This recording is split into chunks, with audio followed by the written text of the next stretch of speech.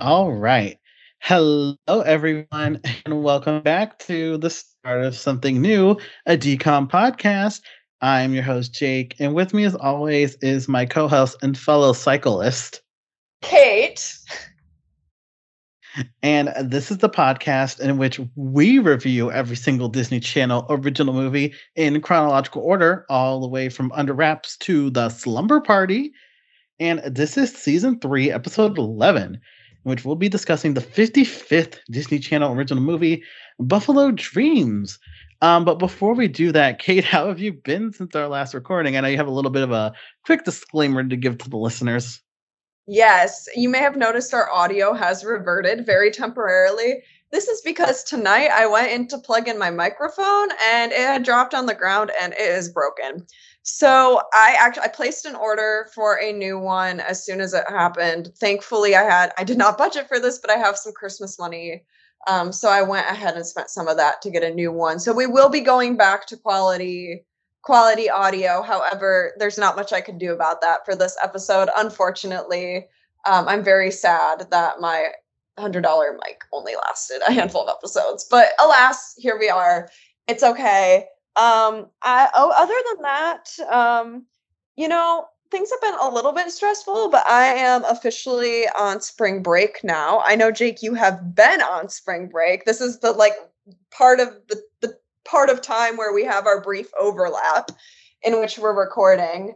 So that is nice. I still work today, so this is like literally the very beginning for me. And so I'm just excited to have like a little over a week off. But how about you, Jake? How have you been on your spring break? You know, my spring break when they're literally like forecasting like a snowstorm tomorrow. That's how it goes. That's how it goes. In the Midwest. But see, now I'm south of you, and so I feel like it's nice where I am, but it's like 50-ish generally. So like it's like that's nice, but yeah, my family up where you are, I've been monitoring the weather and it is not great. No, but you know what? That be Michigan. In Michigan, it can be like snowing in May for all we know. I know. That's how it goes. It's so funny because I really wanted to move somewhere warm. Like I am a warm weather girly. And I it just did not happen for me. Like I moved to North Carolina for a bit and I'm originally from Michigan with Jake. So you would think that that would be warmer. And it was a little bit, but I moved to the mountains. So altitude. Um which it was beautiful, but was it warm? No. And then now I'm in Indiana, which is warmer than Michigan because I'm quite south, but alas, still Midwest. So I can't escape. I really can't escape, but that how it be. Yeah, no, for sure. But yeah, I'm just enjoying my time off. I'm actually getting ahead on some of my work because it really hit me that once we get back, it's like a month and a half and like I'm done and it's like what? I also submitted my the work I want to be showcased at our online exhibition, and then we'll have our in-person exhibition come graduation time, which I get to set up my work in a little designated area of the school, and I just get to sit there and have people come through and look at it, and I'll be like, this is my work, this is what I can do. That's so exciting. I'm so excited for you. You're gonna have to tell me all the details. I probably won't be up in Michigan for it, but like, tell me all the details. Tell me how it goes. So excited for you. I can't believe you're graduating in like literally like almost a month. Yeah, like a month and a half. Like that's insane. Literally just 6 more weeks of winter, and then it's done for you. Pretty much, and then I just get to start throwing my name and resume out there. I'm like, all right, I'm in the professional field now, which I was talking to a friend the other day, um, because I don't know if you were aware of this, but the trailer for the new Teenage Mutant Ninja Turtles movie came out. It's animated, and it's like continuing in this new current trend of like it's CGI, but it's like stylized to give it like that 2D feel. And I'm like, thank God I'm going to the field as like this is becoming a thing. So it's not just like 3D model everything. It's like I can probably at least do concept art and stuff, and it'll probably look somewhat like what the final movie will look like, because everyone's doing the stylized stuff now, which I love, because I love how creative movies are getting with their animated movies are getting now with their visual styles. It's very fun. That's so cool. I definitely have to check that out. I haven't seen it yet, but that sounds really cool. I definitely love some mixed mediums, so I'm excited to see it.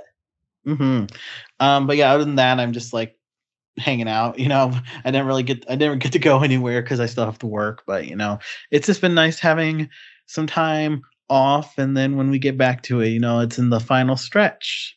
But for right now, we're just chilling out. We also, listeners, you didn't get to hear this obviously, but we spent like a good almost half an hour before we even started recording talking about the possible, probably most likely going to happen, our next Florida trip.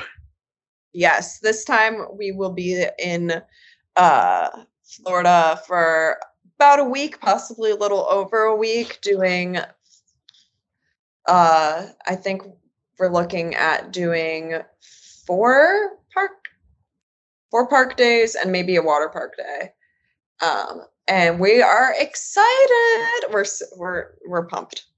We're pumped, and I promise you now, I'm going to try and do better at posting on the socials while we're there than I did last time, because I really did not do a good job posting on the socials last time.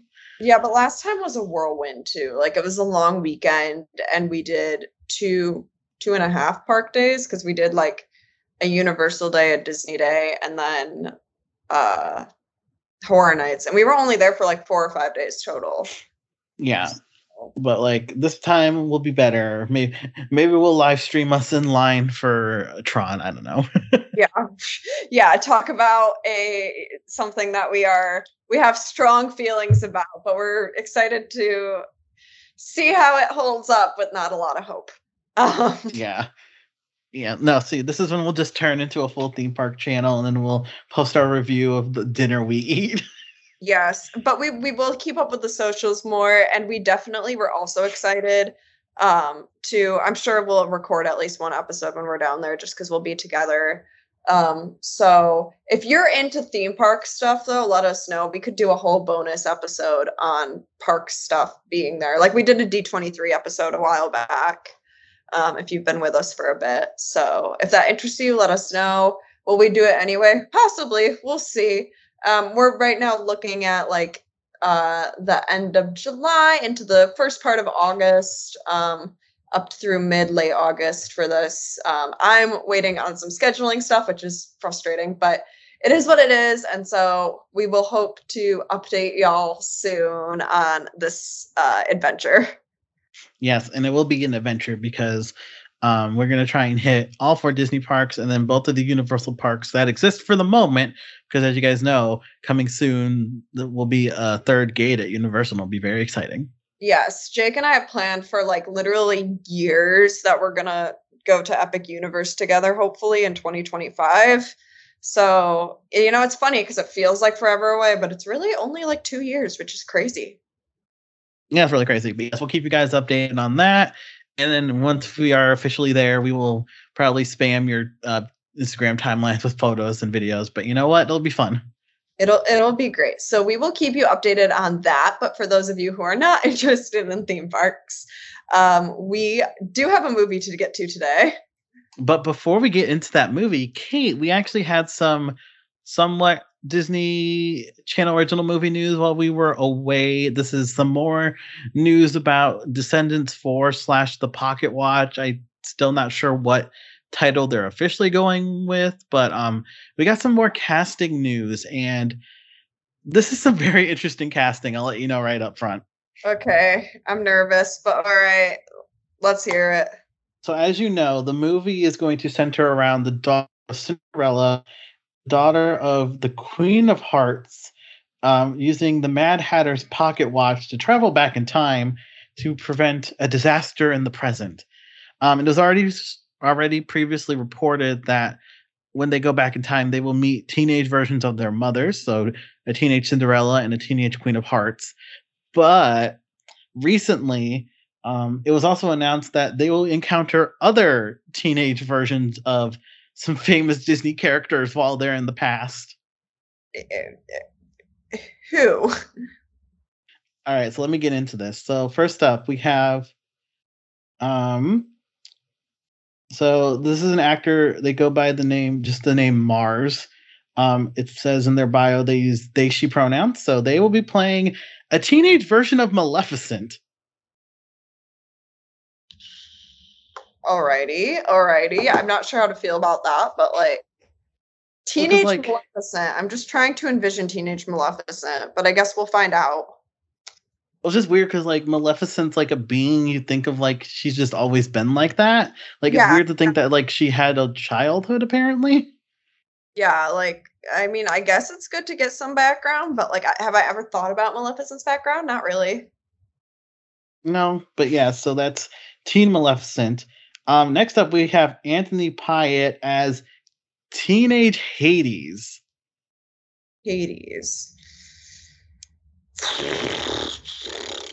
This could go really well or really poorly. That's all I'm going to say about that one. Well, it's like a Maleficent thing where, first of all, he's a Greek god, and I don't think the Greek gods were ever teenagers. Yeah, I don't know about.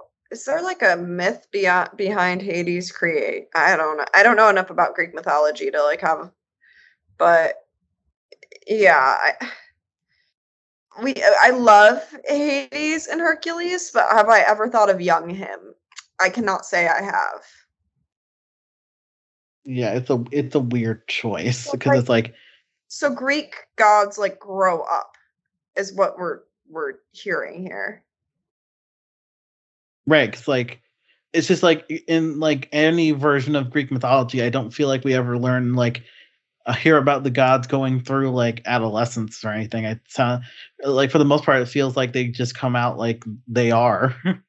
Okay, but this is interesting. So this is according to Britannica, the page on Hades, characteristics, family, and mythology. Quote, and I'm just reading straight from Google here, or what pops up on Google. Hades was a son of Titans Cronus and Rhea, and brother of the deities Zeus, Poseidon, Demeter, Hera, and Hestia. Okay, yeah. After Cronus was overthrown by his sons, his kingdom was divided among them, and the underworld fell by a lot. Okay, yeah, but that doesn't explain his creation, because that's what I googled was creation. So he's a son of somebody, I guess. So, because I always think of like Zeus. Again, I'm not really well versed in Greek mythology, so whoever is listening to this, feel free to correct me. I always think of Zeus as like, I know there's like multiple gods, but he's like the big guy. Is how I think of it. Is that correct? Probably not. But they have parents, so that's interesting. I don't know. This is interesting. We'll find out. Yeah, we'll probably get a bit more about this version in the movie, but yeah, I just think so far it's like we're getting a little weird here with who we're turning the teenagers. Yeah, we'll see how this goes. There's some really interesting creative people on Disney's team, so I really hope that they make it work well, but we'll see. Right. And now to kind of like divide up between the heroes and villains, we have Cobbler Beria as, I'm sorry, I probably totally butchered that, but he's playing teen Aladdin. Isn't Aladdin already like a teen? Pretty much. That's what I'm thinking. Like, isn't he like late teen, early 20? But it's like the fact of the matter, they're trying to get us to believe that Aladdin was a teenager at the same time as Maleficent and Hades. Yeah. Yeah. Okay, again, this is according to Wikipedia, so like, being cautious to the source. But when Aladdin is initially introduced, he's an 18-year-old man. So like yeah, obviously I guess like the premise is like they grew up and had children of their own, but like we've already met teenage Aladdin in the original Aladdin. Yeah, it's weird. But also joining him we have Alzar Azar as Teen Jasmine, which once again, isn't Jasmine already a teenager? I believe she's 15. According to Wikipedia, she's 15. Right. So it's like, What going on? Yes, and again, I get the premises that they grew up and had kids of their own, but like also we've met the teenage versions of them because that's how they originally appeared to us. Like interesting choices that they're choosing for this movie. Like this is interesting, but okay, we'll see how it turns out. Yeah, we got 4 more here, so I'll get through those real quick. Okay. Of course, we know we're getting Teen Cinderella, so then we're also getting Tristan Padil as Teen Prince Charming. So, which I guess that kind of makes a bit more sense considering how I don't know how young Cinderella and Prince Charming are in their story, but depending on it, like I guess it makes sense for them to know each other as teenagers because that might be when their story takes place. Yes, I think they are teenagers in their story. 19 in the original movie, according to ScreenRant.com for Cinderella. I don't know about Prince Charming age. Cinderella, Disney. Prince Charming, according to planetradio.co.uk. So again, be wary of the source. But Prince Charming was 21 and she was 19. So okay. Interesting.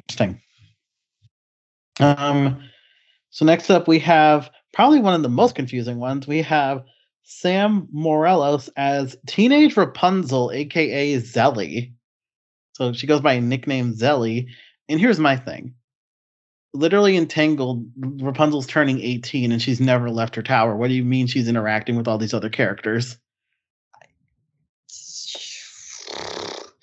I feel like they're just using the source material as inspiration here.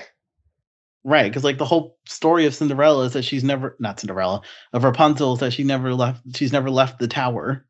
Also, just a side note while I'm thinking about it, Disney, please bring something better for Tangled than bathrooms into your parks, please. Because I love the Tangled bathrooms, but we needed more Tangled representation. Anyway, yes. I don't understand that either. So I'm very confused about how they're going to make this work. I don't know if they even can make it work in a way that logistically blends with the source material that they're working with, but we'll see. Yeah. And now here's another really interesting one. We have Grace Narducci as the teenage fairy godmother. Oh, good goodness. Her whole thing is that she's old. Like that's just such a characteristic. Like I hate to be, but that's part of the fairy godmother. I don't know how I feel about that. I mean, I guess we'll see how it goes. Yeah, and then lastly we have Peter Lindell as Morgie Le Fay, the son of Morgana Le Fay, who, if I remember my Arthurian legend correctly, Morgana Le Fay is a bad guy, like a villain. Yes, I actually played a version of her in a play in 8th grade. So he's here, so like I don't know. Well, granted, Maleficent and Hades, so like I guess there'd be like a little villain trio, maybe. I don't know, but like I don't know. The fact that like we're supposed to believe that all these characters are interacting with each other in the past is like I don't know. It's a little weird, Disney. Yeah, are they going to make it so they jump to different times? Like maybe they're not all at the same time. I don't know. This is going to be wild. Yeah, it's just the whole time travel aspect is really what makes this movie kind of crazy because it's like once you introduce time travel, like you can basically do anything. Right, but I assume that it's going to be like a TARDIS kind of situation where they can like obviously not jump planets, but jump like regions or whatever as well. Because like I think Cinderella takes place not in Agrabah, so like how does that work too? Yeah, because I believe if I remember correctly, I think Cinderella is a French fairy tale originally. Probably. I'll give it a Google. Like, where does Cinderella take place? It's either French or German. I think you're right.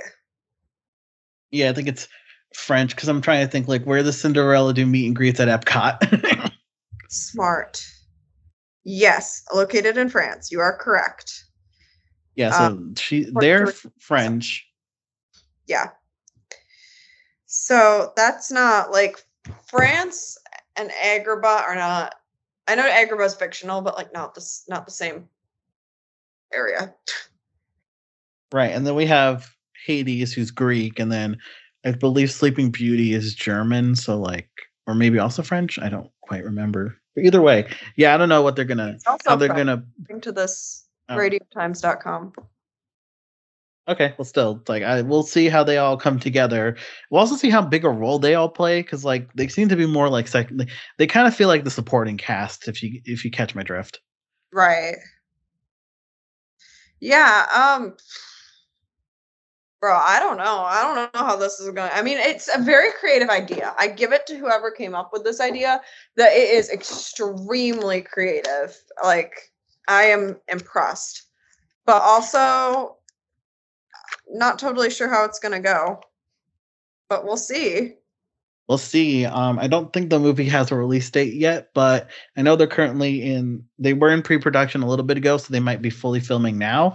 So hopefully we'll get a release date by summer, but we'll see. But yes, I just wanted to report on that news because while this will be a direct-to-Disney Plus movie, because let's kind of be honest, the DCOM's basically dead at this point. It is part of what started as a DCOM franchise, so I'm like, I guess I should report on it anyway. Yes.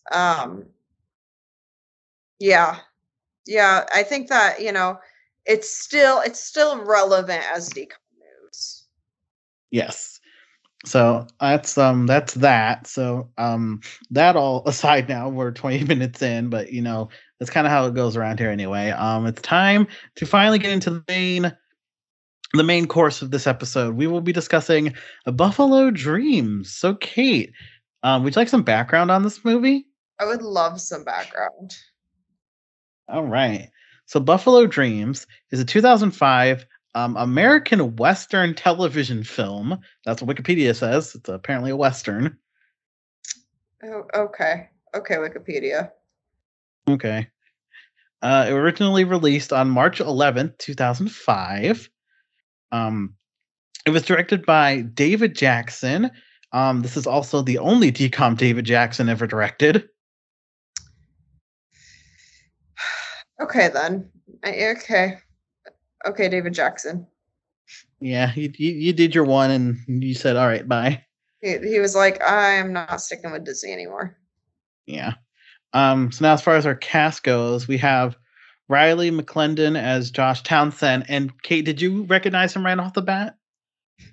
He looks familiar, but I did not pinpoint from where. Okay, because I also had that. When I first saw him, I'm like, he looks familiar. Where do I know him from? I looked it up. He's from Eddie's $1 Million Cook-Off. He's one of Eddie's friends. Oh yeah. Okay. Yeah. I have memory of that. Yeah, he's the one that's like really against Eddie baking or cooking, whatever, because like everyone in that movie was. Right. But yeah, now he's been upgraded from supporting cast to main character. Yes. So that's good. Yeah, that's fun. We got. Oh, sorry. Oh no, go on. I know. What were you gonna say?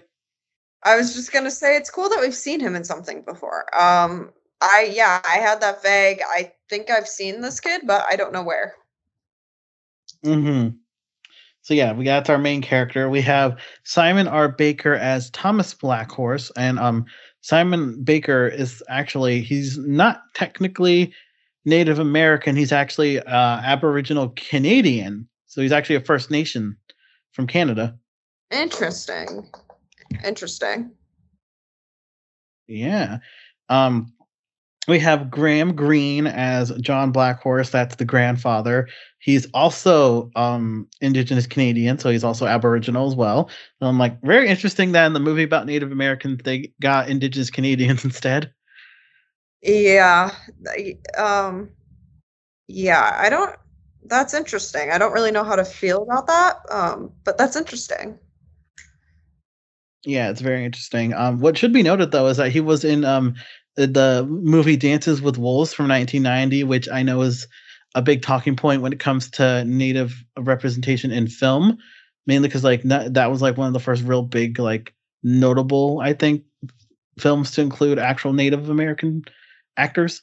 But like Right. obviously it was made in the 90s, so like I'm sure the depiction wasn't the best, so there's some talking points about that, but it was still like a big deal when it came out. Right. He was also in The Green Mile, which is a another really well known movie. And then I believe, if I read this right, let me find it again. He was also in Twilight New Moon. He was Harry Clearwater. Oh my gosh. Wait, this guy was Harry? Wait, what? Yeah, this is Harry Clearwater from New Moon. Uh, wait. Yeah, I know. The memories are coming back to you, aren't they? Okay, so this is Harry. What? Are we sure this is Harry Clear? What? That's where I recognize this guy. Oh my Mm-hmm. god. Okay, I'm sorry. Okay, so something everyone should know about me. I was not a big Twilight fan as a teenager, young teenager, or more like a kid. When they came out, I guess I was more of a child. It all blurs together. I did like I watched some of the movies. I went to the midnight premiere of one of them because I had a friend who really liked them.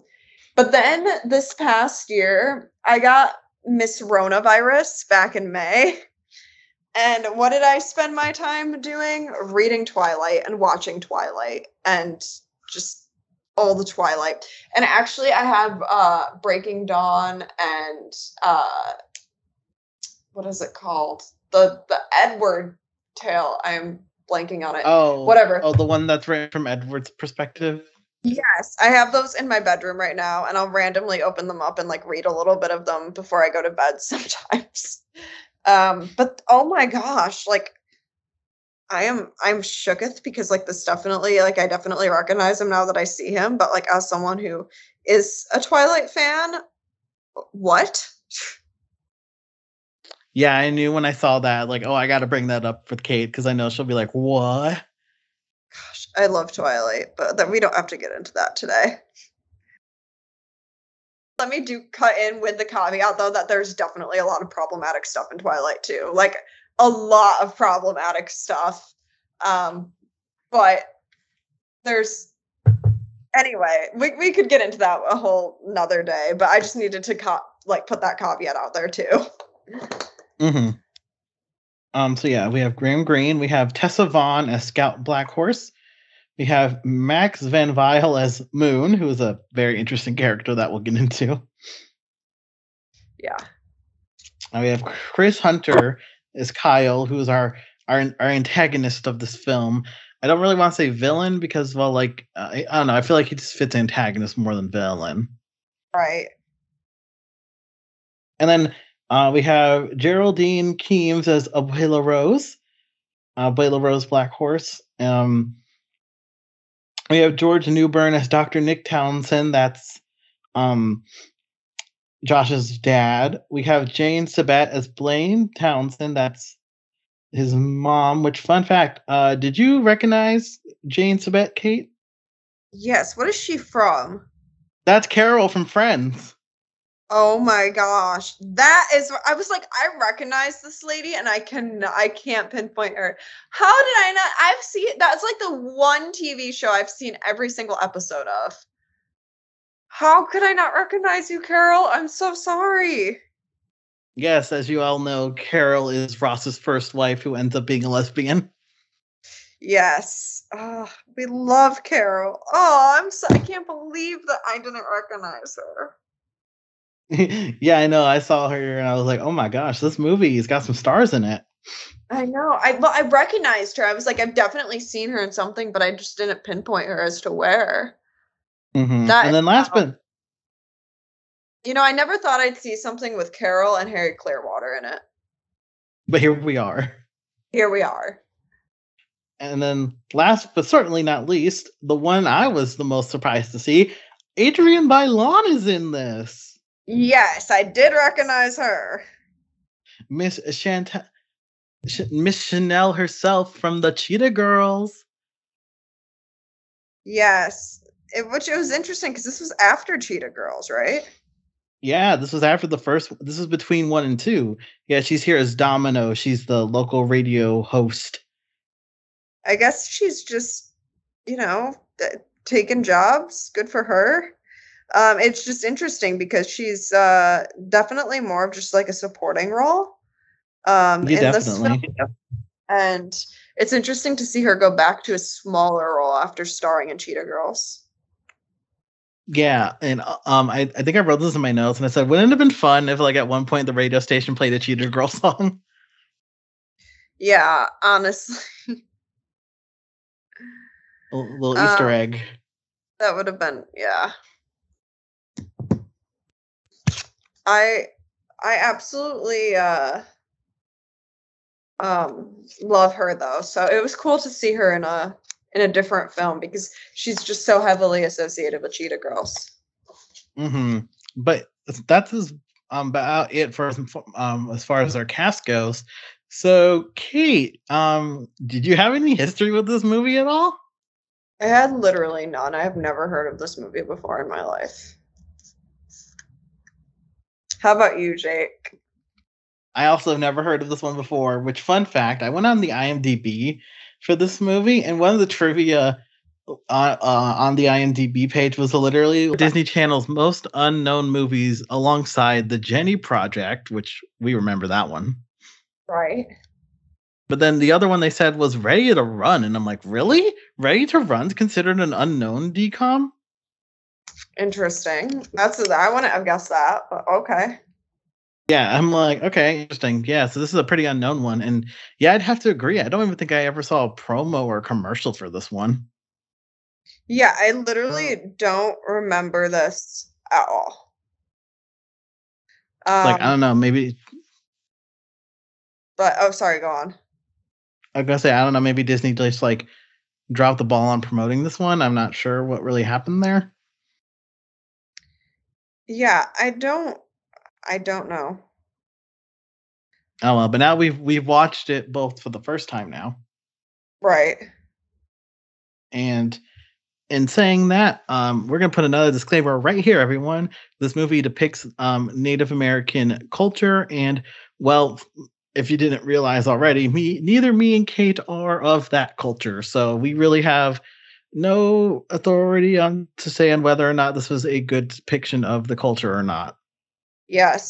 So, especially also if we get something wrong, feel free to kindly correct us. Because we're here to learn.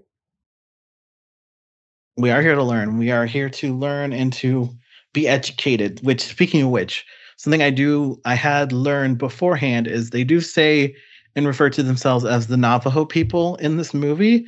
But I think in more modern times, the term Dene, which they do say a few times in this film too, is what they've come to be preferred to be called, because Navajo is actually a name that like white people gave them, which was like people who hunt with knives.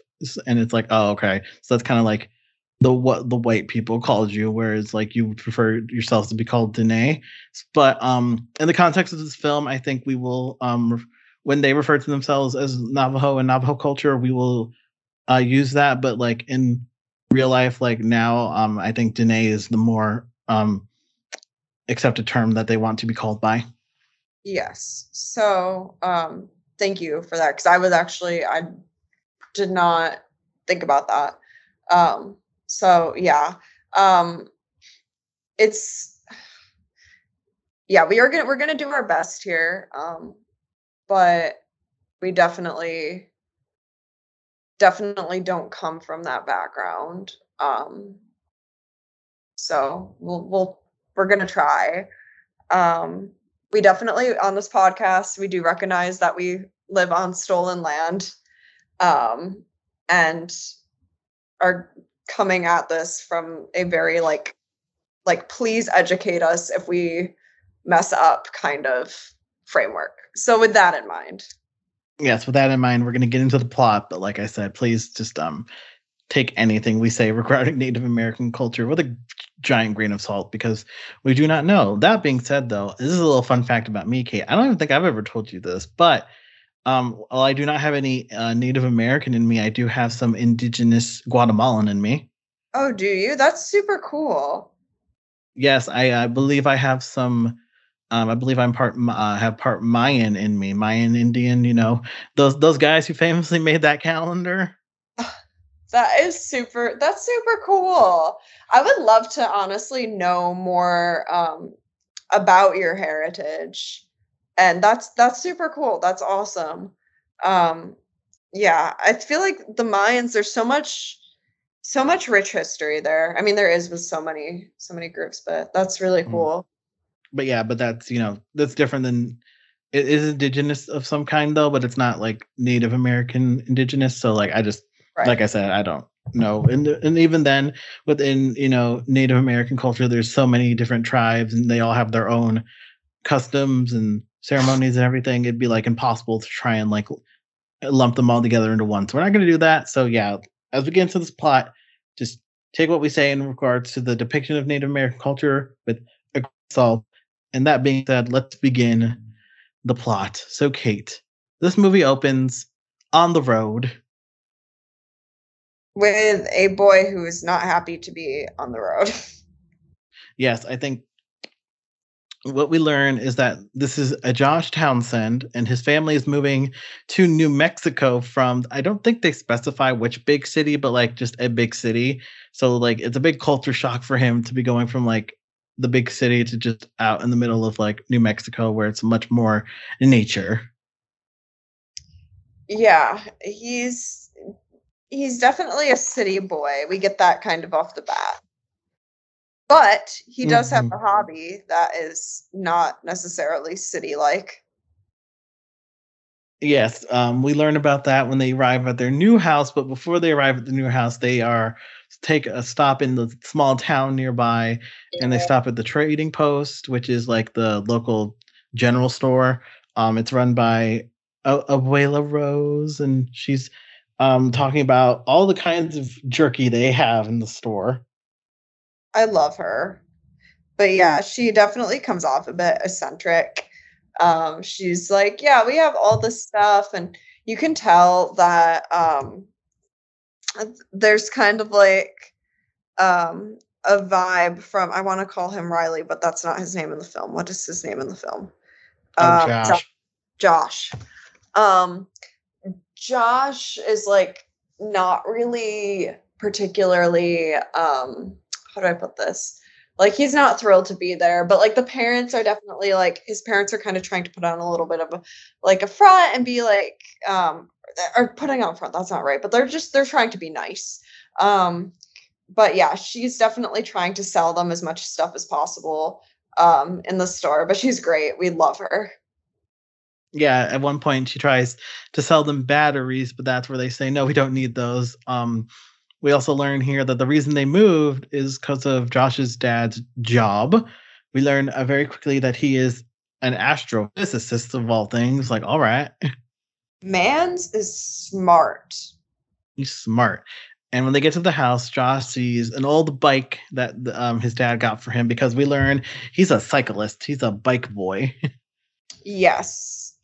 And so he immediately hops on that thing and takes off. Yeah, and we see him biking around the. Now, I'm a little confused. Are we supposed to believe this is a reservation or is this just like regular land that people live on? I want to say that because like his family is white and not or at least not Native American. I would assume that it's like just outside of the reservation. That's kind of what I got, but not totally sure. Yeah, but anyway, he's biking around. We get the classic. He's about to run into two people carrying a pane of glass. He stops right before he hits them, but then they drop it anyway, and he bikes off. I think that's supposed to set up that he's like a little irresponsible. Yes, definitely. Because it just shatters right in front of him, and he's like, not my fault, and then moves on.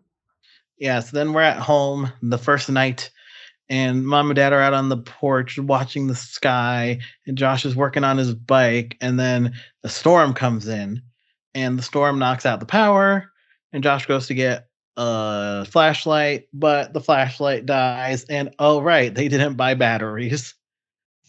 Yeah, so that's not a good look for him. Yeah, it's not great. So then I believe this is now the next day, and I believe Josh is out cycling again, and I believe this is where we meet basically the rest of his friend group. This is where we meet Scout, Thomas, and Moon. Yes, or who will become his friend group at least. Yeah. Well, because he's apparently biking on Buffalo Preserve, and he's not allowed to do that because it could spook the buffalo. And if you spook the buffalo, it's not going to be good. Yeah, so they're not very happy, or well, I should say that Thomas in particularly is not very happy with him. Yeah, and so before we go forward, we should let it be known Thomas and Scout are Native American.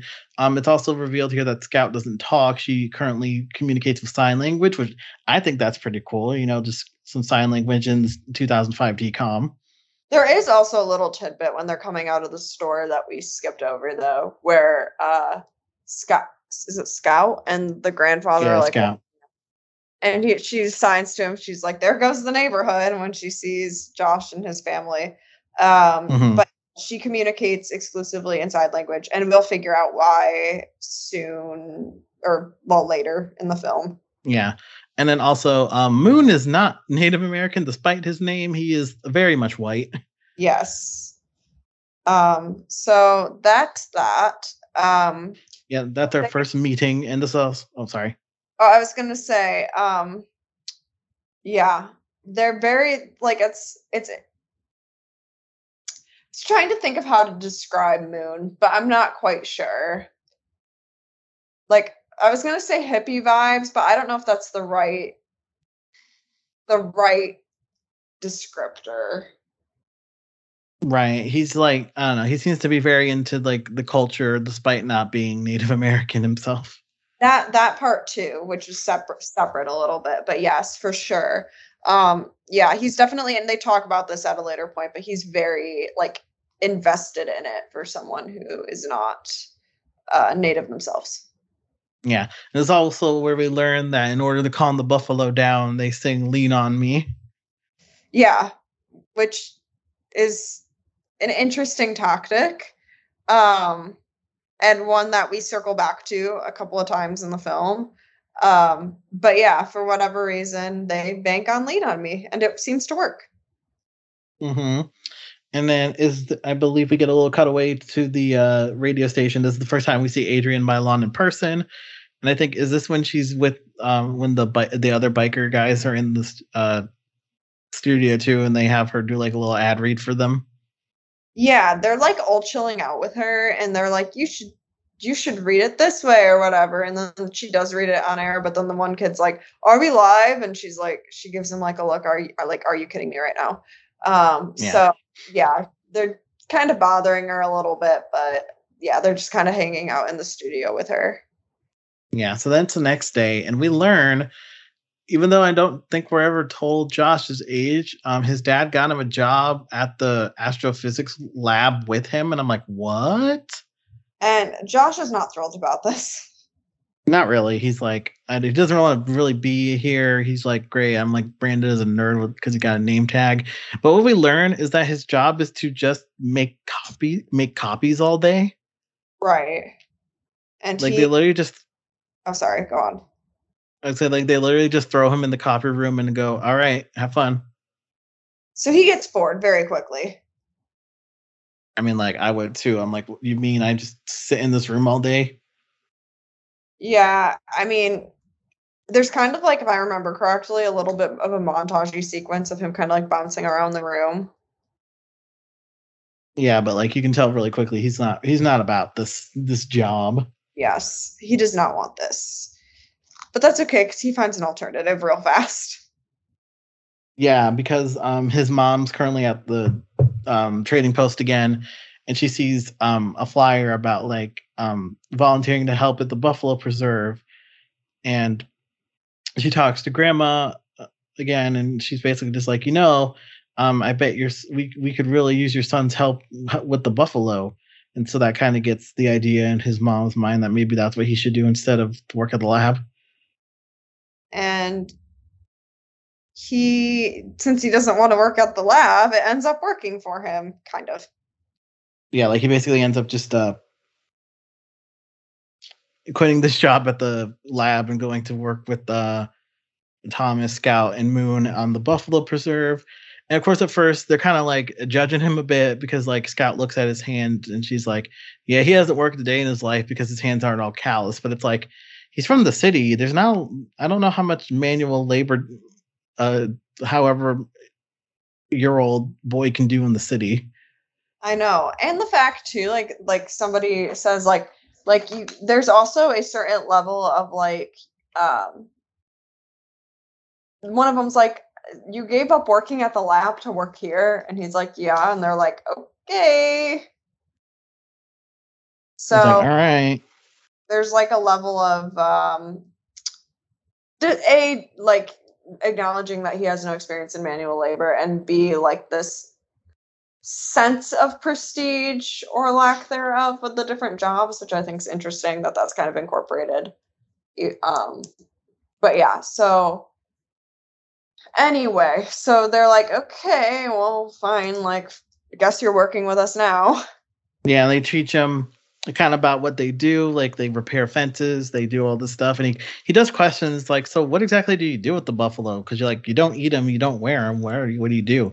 And Thomas basically goes, well, it's basically just like native stuff, it's our job to like protect and like herd the buffalo and all that. And while like that's being explained, Josh interrupts quickly, be like, so where do you guys go? And at first Moon's like, oh, he thinks he means where do you go for fun and everything? And Josh goes, no, I just mean where do I go to the bathroom? Yeah, so that's a cute little tidbit in there. Yeah, so they show us Josh going to the bathroom, which I'm like, I don't need to see that. Yeah, there's some like definitely childish humor in here now and then.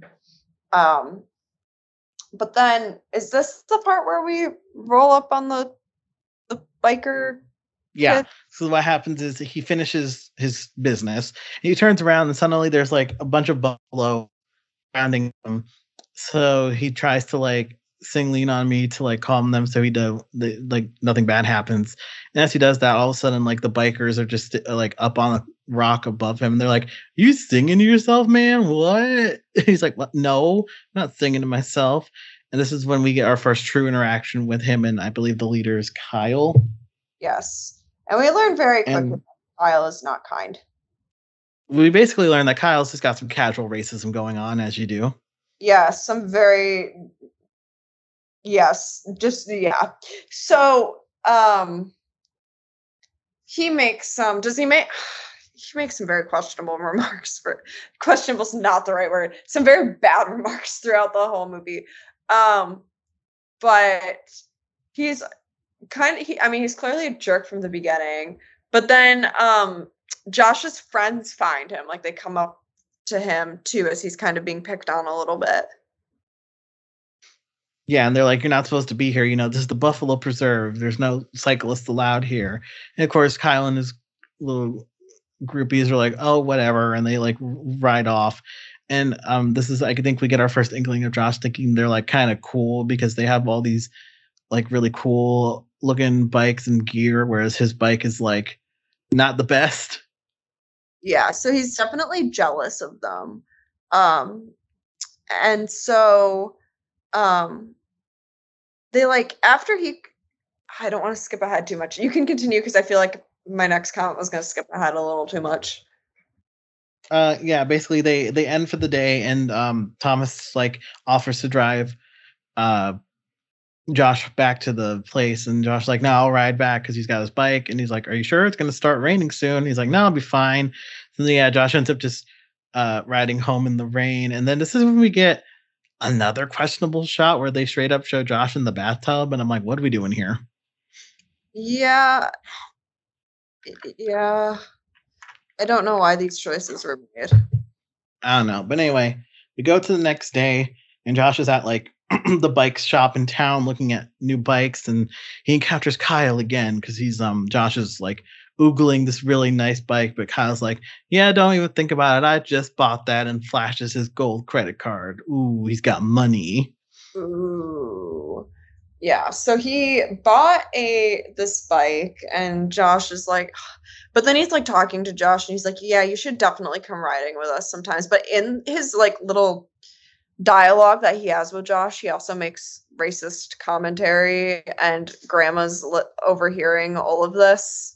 Yeah, so Grandma goes, it's time for one of my famous potlucks. And Scout's like, oh no. It's like, don't go there. And she's like, I will. So then we basically cut to the night of the potluck, and Josh and his family arrive, and they get to meet all the other people who, like, I guess live in the town because, it's very communal. It's very like everyone knows everyone.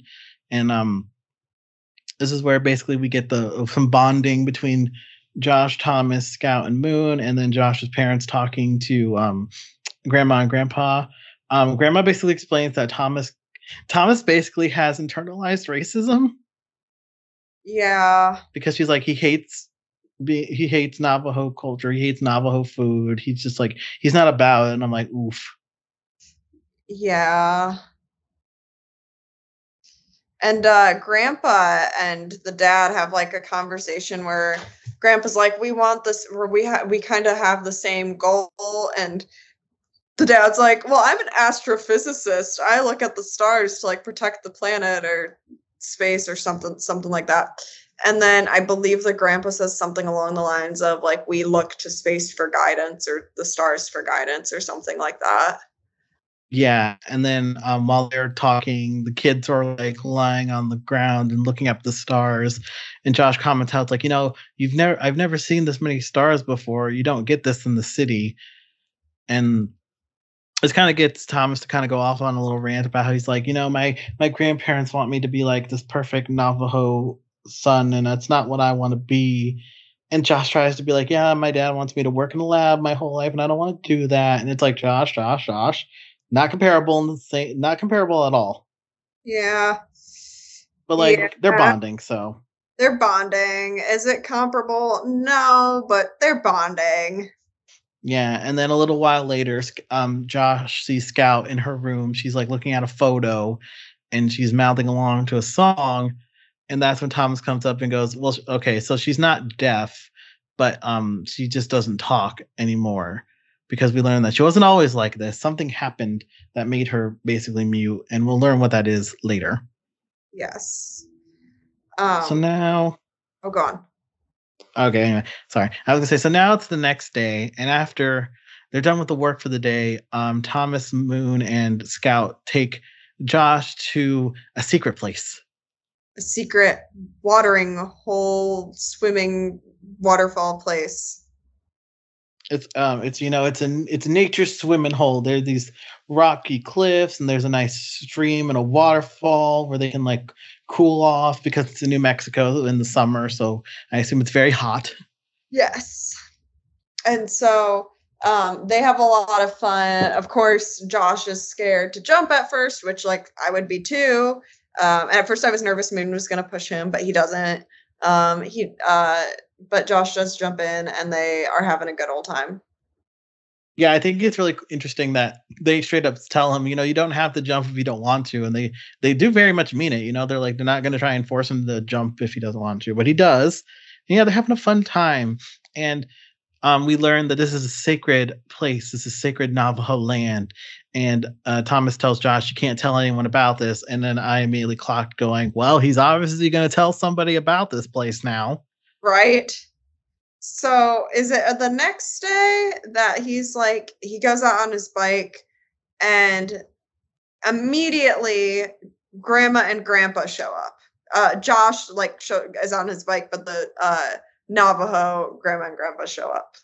Yeah, because it's the day that the Kyle and his gang were going to be biking out at this area. So we see Josh standing at what it says is a bus stop, but then Grandma and Grandpa show up in their truck, and they're like, "Are you going to a Red Rock or something?" Yeah, I think it's Red Rock. And he's like, "Oh yeah," and they just drive him over. So I'm like, is that to imply that Grandma and Grandpa are the bus service as well? Pretty much, but you have to remember the grandma was spying on him when he made these plans. Yeah, so like maybe it's all her plan. Yes. But yeah, they drop him off, and he meets up with Kyle. They're like, be really careful. Yeah.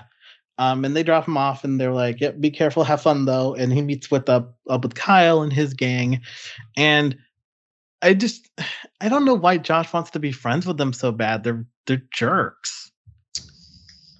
Yeah, I have no idea. I guess it's just like wanting to fit in, but also at the same time, it's so stupid because they suck. Like they literally are just terrible. And Yeah, because like when I didn't like someone in high school, I did not want to be around them. So I don't know why he's trying to seek their approval, but whatever.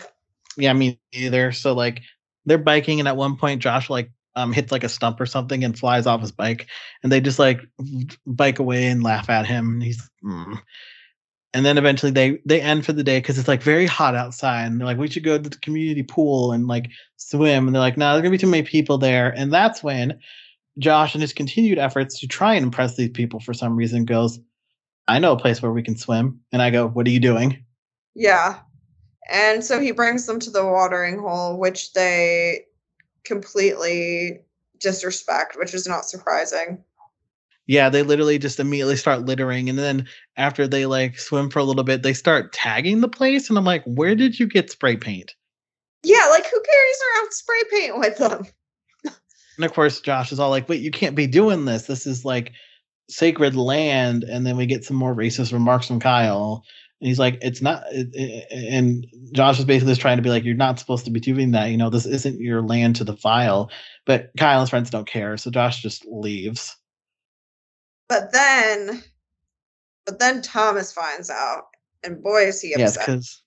Because the next day, I think Josh fakes being sick so he doesn't have to go into work because he doesn't want to be confronted by Thomas and Moon and Scout.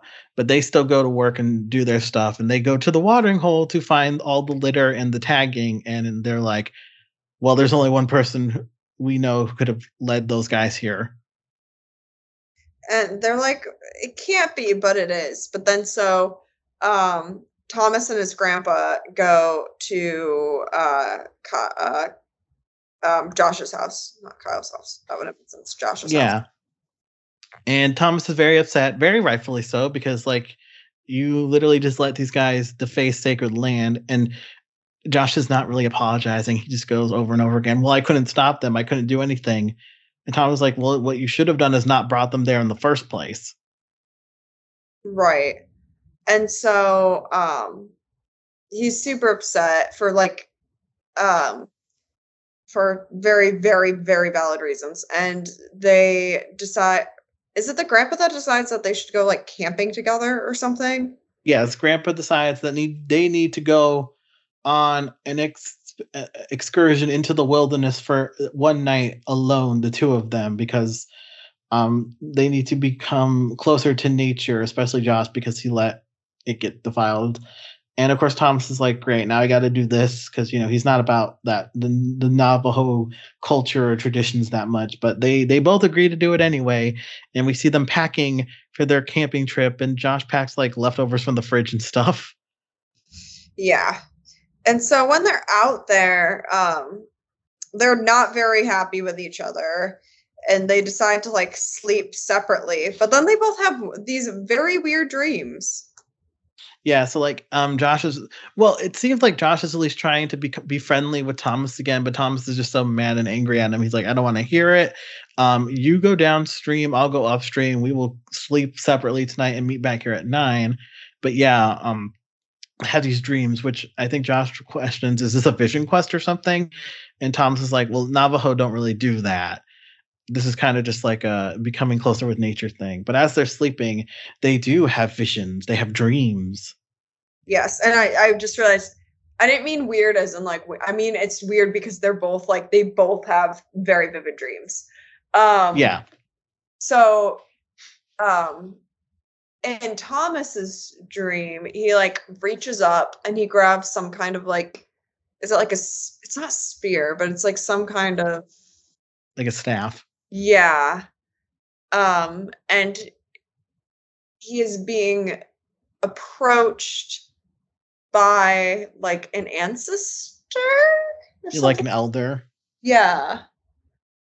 And but the elder What does the elder say to him? I can't remember. He's basically like telling him, like, you are the one in charge of the buffalo. You must make sure that they are protected and safe. And at first, Thomas is all like, well, I don't really want to do that. But it's like, but you are the one who has to do it. And then, like, the elder disappears. And then Thomas is with Scout, and they are being confronted by a buffalo. And Thomas uses his skills that he has to calm it. So, like, it's basically his dream is to reinforce the fact that he has this duty to the people to, like, herd the buffalo, and he's like, oh, I get it now. He's like, basically, Thomas is like he's reconnecting with his culture. Right. So at the same time as this is happening, Josh has a dream. Yeah, and in his dream, a hawk comes up to him and starts talking to him. Yes. And he's like, you can fly. And Josh is like, no, I can't. It's like, and the hawk's like, you can. We all have bird spirits in us. And it's like, you can be any bird you want. You can be a hawk. You can be an eagle. You can be a pigeon for all I care, man. But, just fly. And then the hawk flies away because in his dream, Josh is on this really high cliff and there's like no way down. Yeah. But he does, and he gets to the waterfall where they desecrated it. Yeah, so like Josh's dream is like kind of finally realizing like really how bad it was for him to let this happen, because like this is nature, this is native land, it's sacred land, and it should have never been mistreated like this. I also, when he flew, I'm like, man, I love Soren. I love that. I love that. Oh my gosh. Because it did have Soren vibes. It really did. It really did. Fun fact for the listeners, I did go paragliding once, and the entire time I was thinking in my head, like, this is real life Soren. I am real life Soren. I just had the music blaring in my head the whole time. So, but yes, definitely Soren vibes. Yeah. But then they are both awoken by an approaching storm, and they meet up with each other and they're like, let's go to this cave we passed earlier. We'll be safe in there. And it's in this cave where they bond, and we learn that Thomas's parents passed away in a car accident. They were on their way to Seattle because they also kind of wanted to just get away from the culture for a little bit, but they unfortunately passed away. And that's when we learn that that's the moment when Scout stopped talking. Like, the trauma of losing their parents did that. Right. So then. Oh, go on. No, what were you going to say? Oh, nothing. Nothing. I lost it. Oh, okay. Sorry. No, you're good. Okay, but yeah, so they bond, and then the next morning they return back, and then suddenly this movie just completely changes plots out of nowhere. Yeah, so that's really weird, but yeah, because what ends up happening is Josh challenges Kyle to a race, and he says, if I win, you stay off the Buffalo Preserve forever. But if you win, you have free reign. And I go, Josh, this is not your land to bet. I know. Like, Mans isn't... He has good intentions, but that doesn't... Yeah, it doesn't change the fact... It doesn't change the fact that this basically becomes a white savior movie. Yeah, well, the fact, too, from the beginning, I was a little bit like, okay, so we have a movie about Native people with a white protagonist. Okay. Anyway. But and now it's yeah, anyway.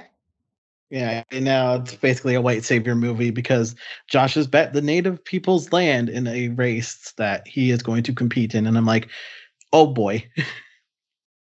Yeah, so he tells Thomas this while they are like fixing up cars, or no, they're in like a garage. Basically, they have like a weird little training montage kind of thing. It's weird.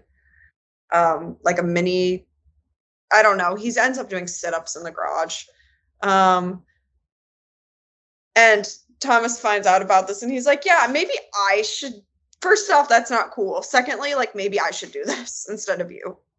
Yeah, because the place they're going to race, it's like you've never been there, you don't know the terrain. I do. Also, not Thomas. Josh goes to Thomas's grandfather for like Navajo herbs and spices that will help him get in shape. And once again, I'm like, yes, the white man is going to use the natives' resources. Yeah. So, yeah, that's that. That's that. But yeah, so they go to where the race will be held, and I wrote, this looks like some Jurassic Park looking stuff. It There's like steam coming out of the ground.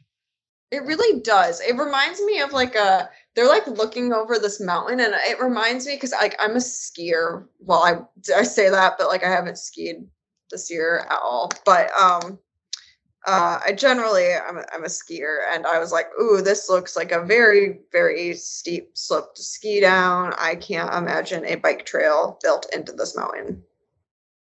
Yeah, and this is when Tom is like, yeah, maybe I should do this. But then Scout, she's like, no, Josh has to be the one to do it. And she gives Josh her necklace for good luck. And then we get a training montage of Josh, training, taking eating spices, making weird green juice. But then he asked the grandpa for advice on like what to eat. Yeah, and like what spices to have, and it's like this whole montage until eventually we get to like I want to say like a week before the race, and Josh sees Kyle and his gang cycling by, and he tries to like catch up to them to show them like I am a threat to you, I am formidable. And then what ends up happening is, doesn't Kyle like pop one of his tires? Yeah, they like take a stick and like, yeah, they mess with one of his tires. Josh goes flying, lands in the dirt. His bike is messed up, so he can't ride it anymore. And so he's out like in the middle of nowhere trying to get home. Yeah, and then all of a sudden a storm starts.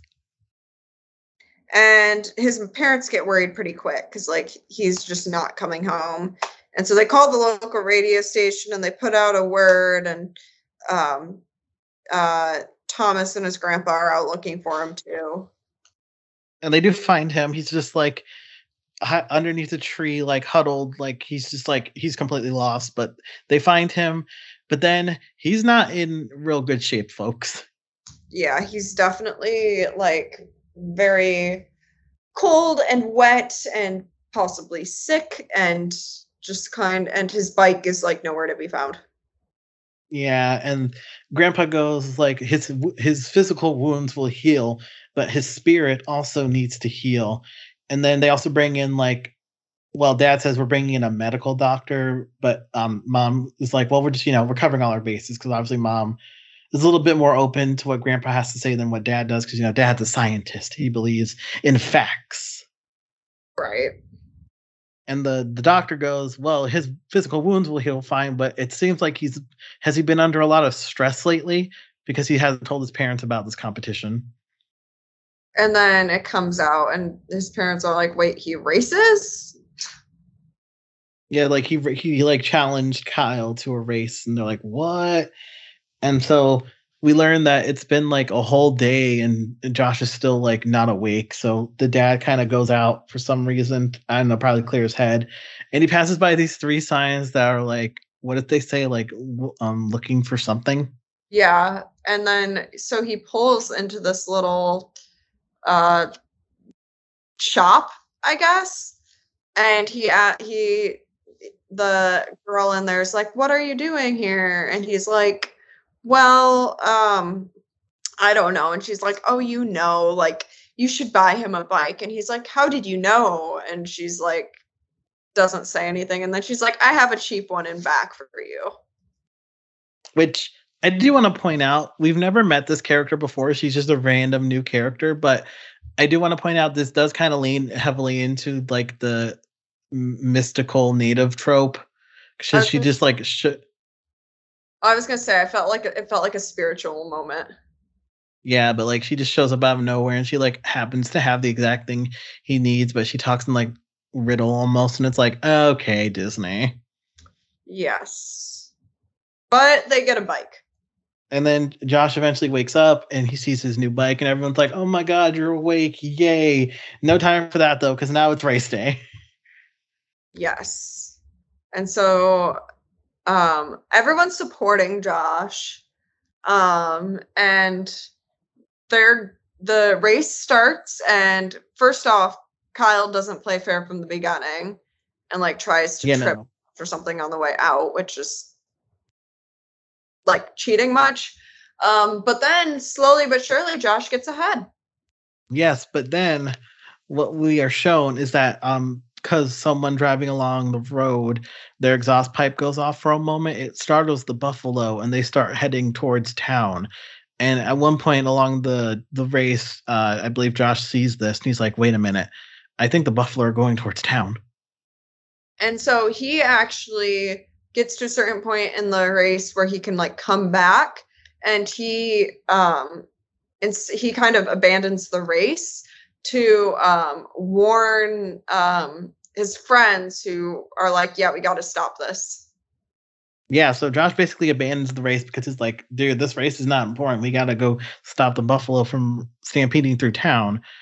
And at first Kyle's like, whatever, I'm going to go finish the race. But then for some reason, Kyle's friends like turn on him all of a sudden. They're like, no, we're going to go help these guys with the buffalo. Yes. So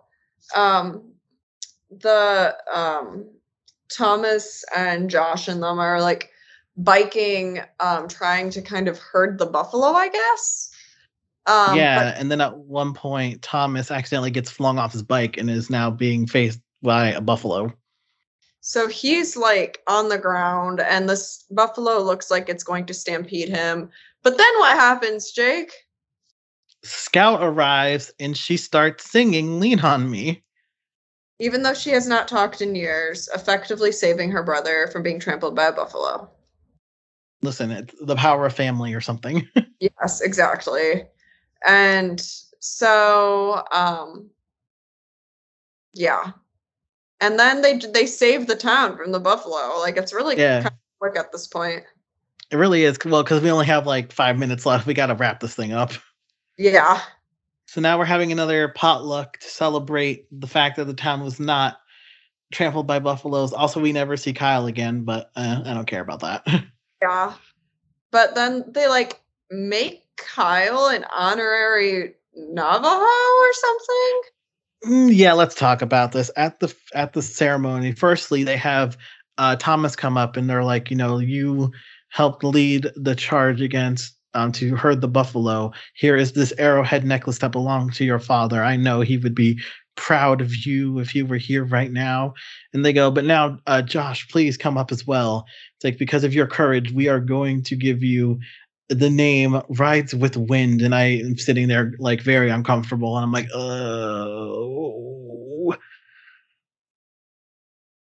Yeah. And because I don't know how else I'm supposed to react to a white person basically becoming an honorary Native American. Like, okay, I don't want to say the wrong thing here, so like, let me I want to say, I can't find it. Yeah.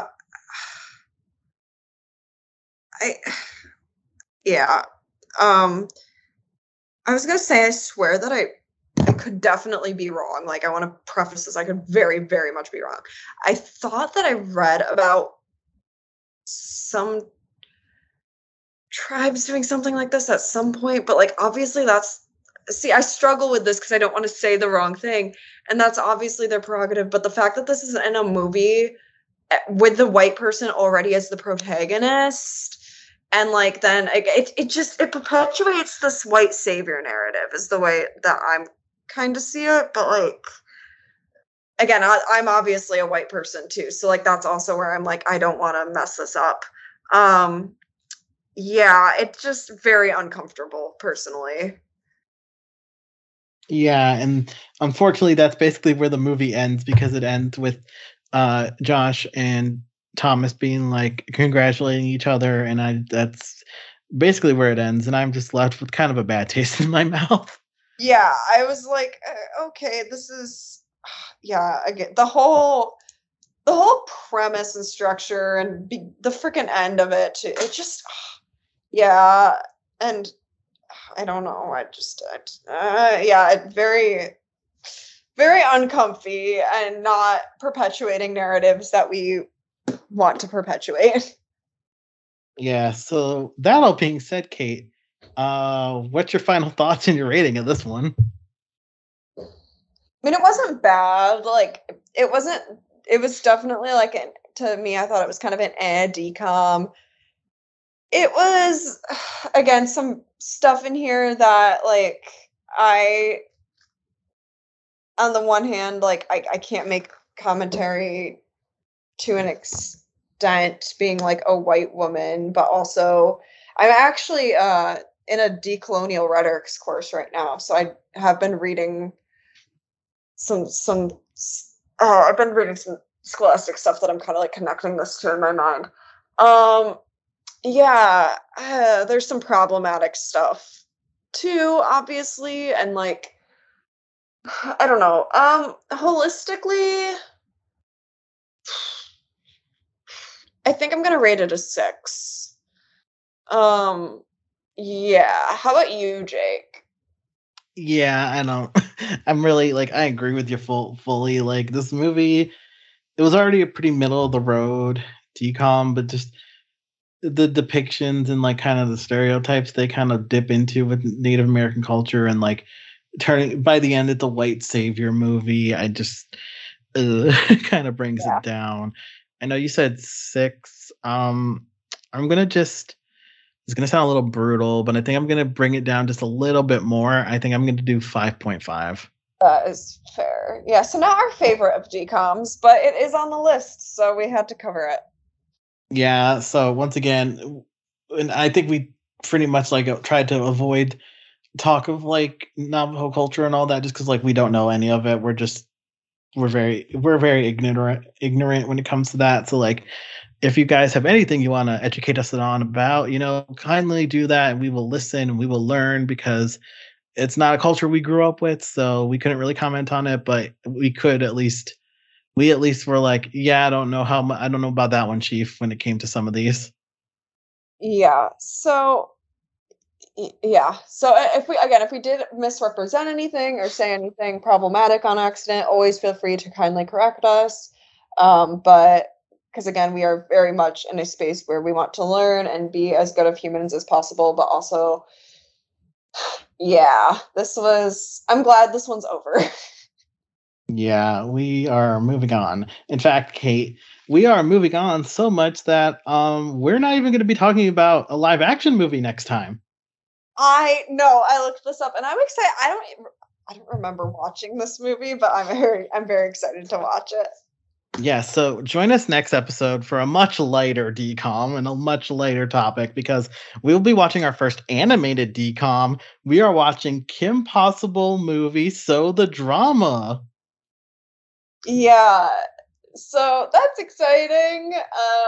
And we can definitely talk about connections. I've not seen the live action Kim Possible, but I remember that getting a lot of heat a couple of years ago. So the Kim Possible coming up, but obviously this one's animated. But is this our first animated decom? Yes, it is. It's the first animated decom. All right. Well, I am excited. But all right now, Kate, we've reached the end of our episode. So where can our lovely listeners find you on social media?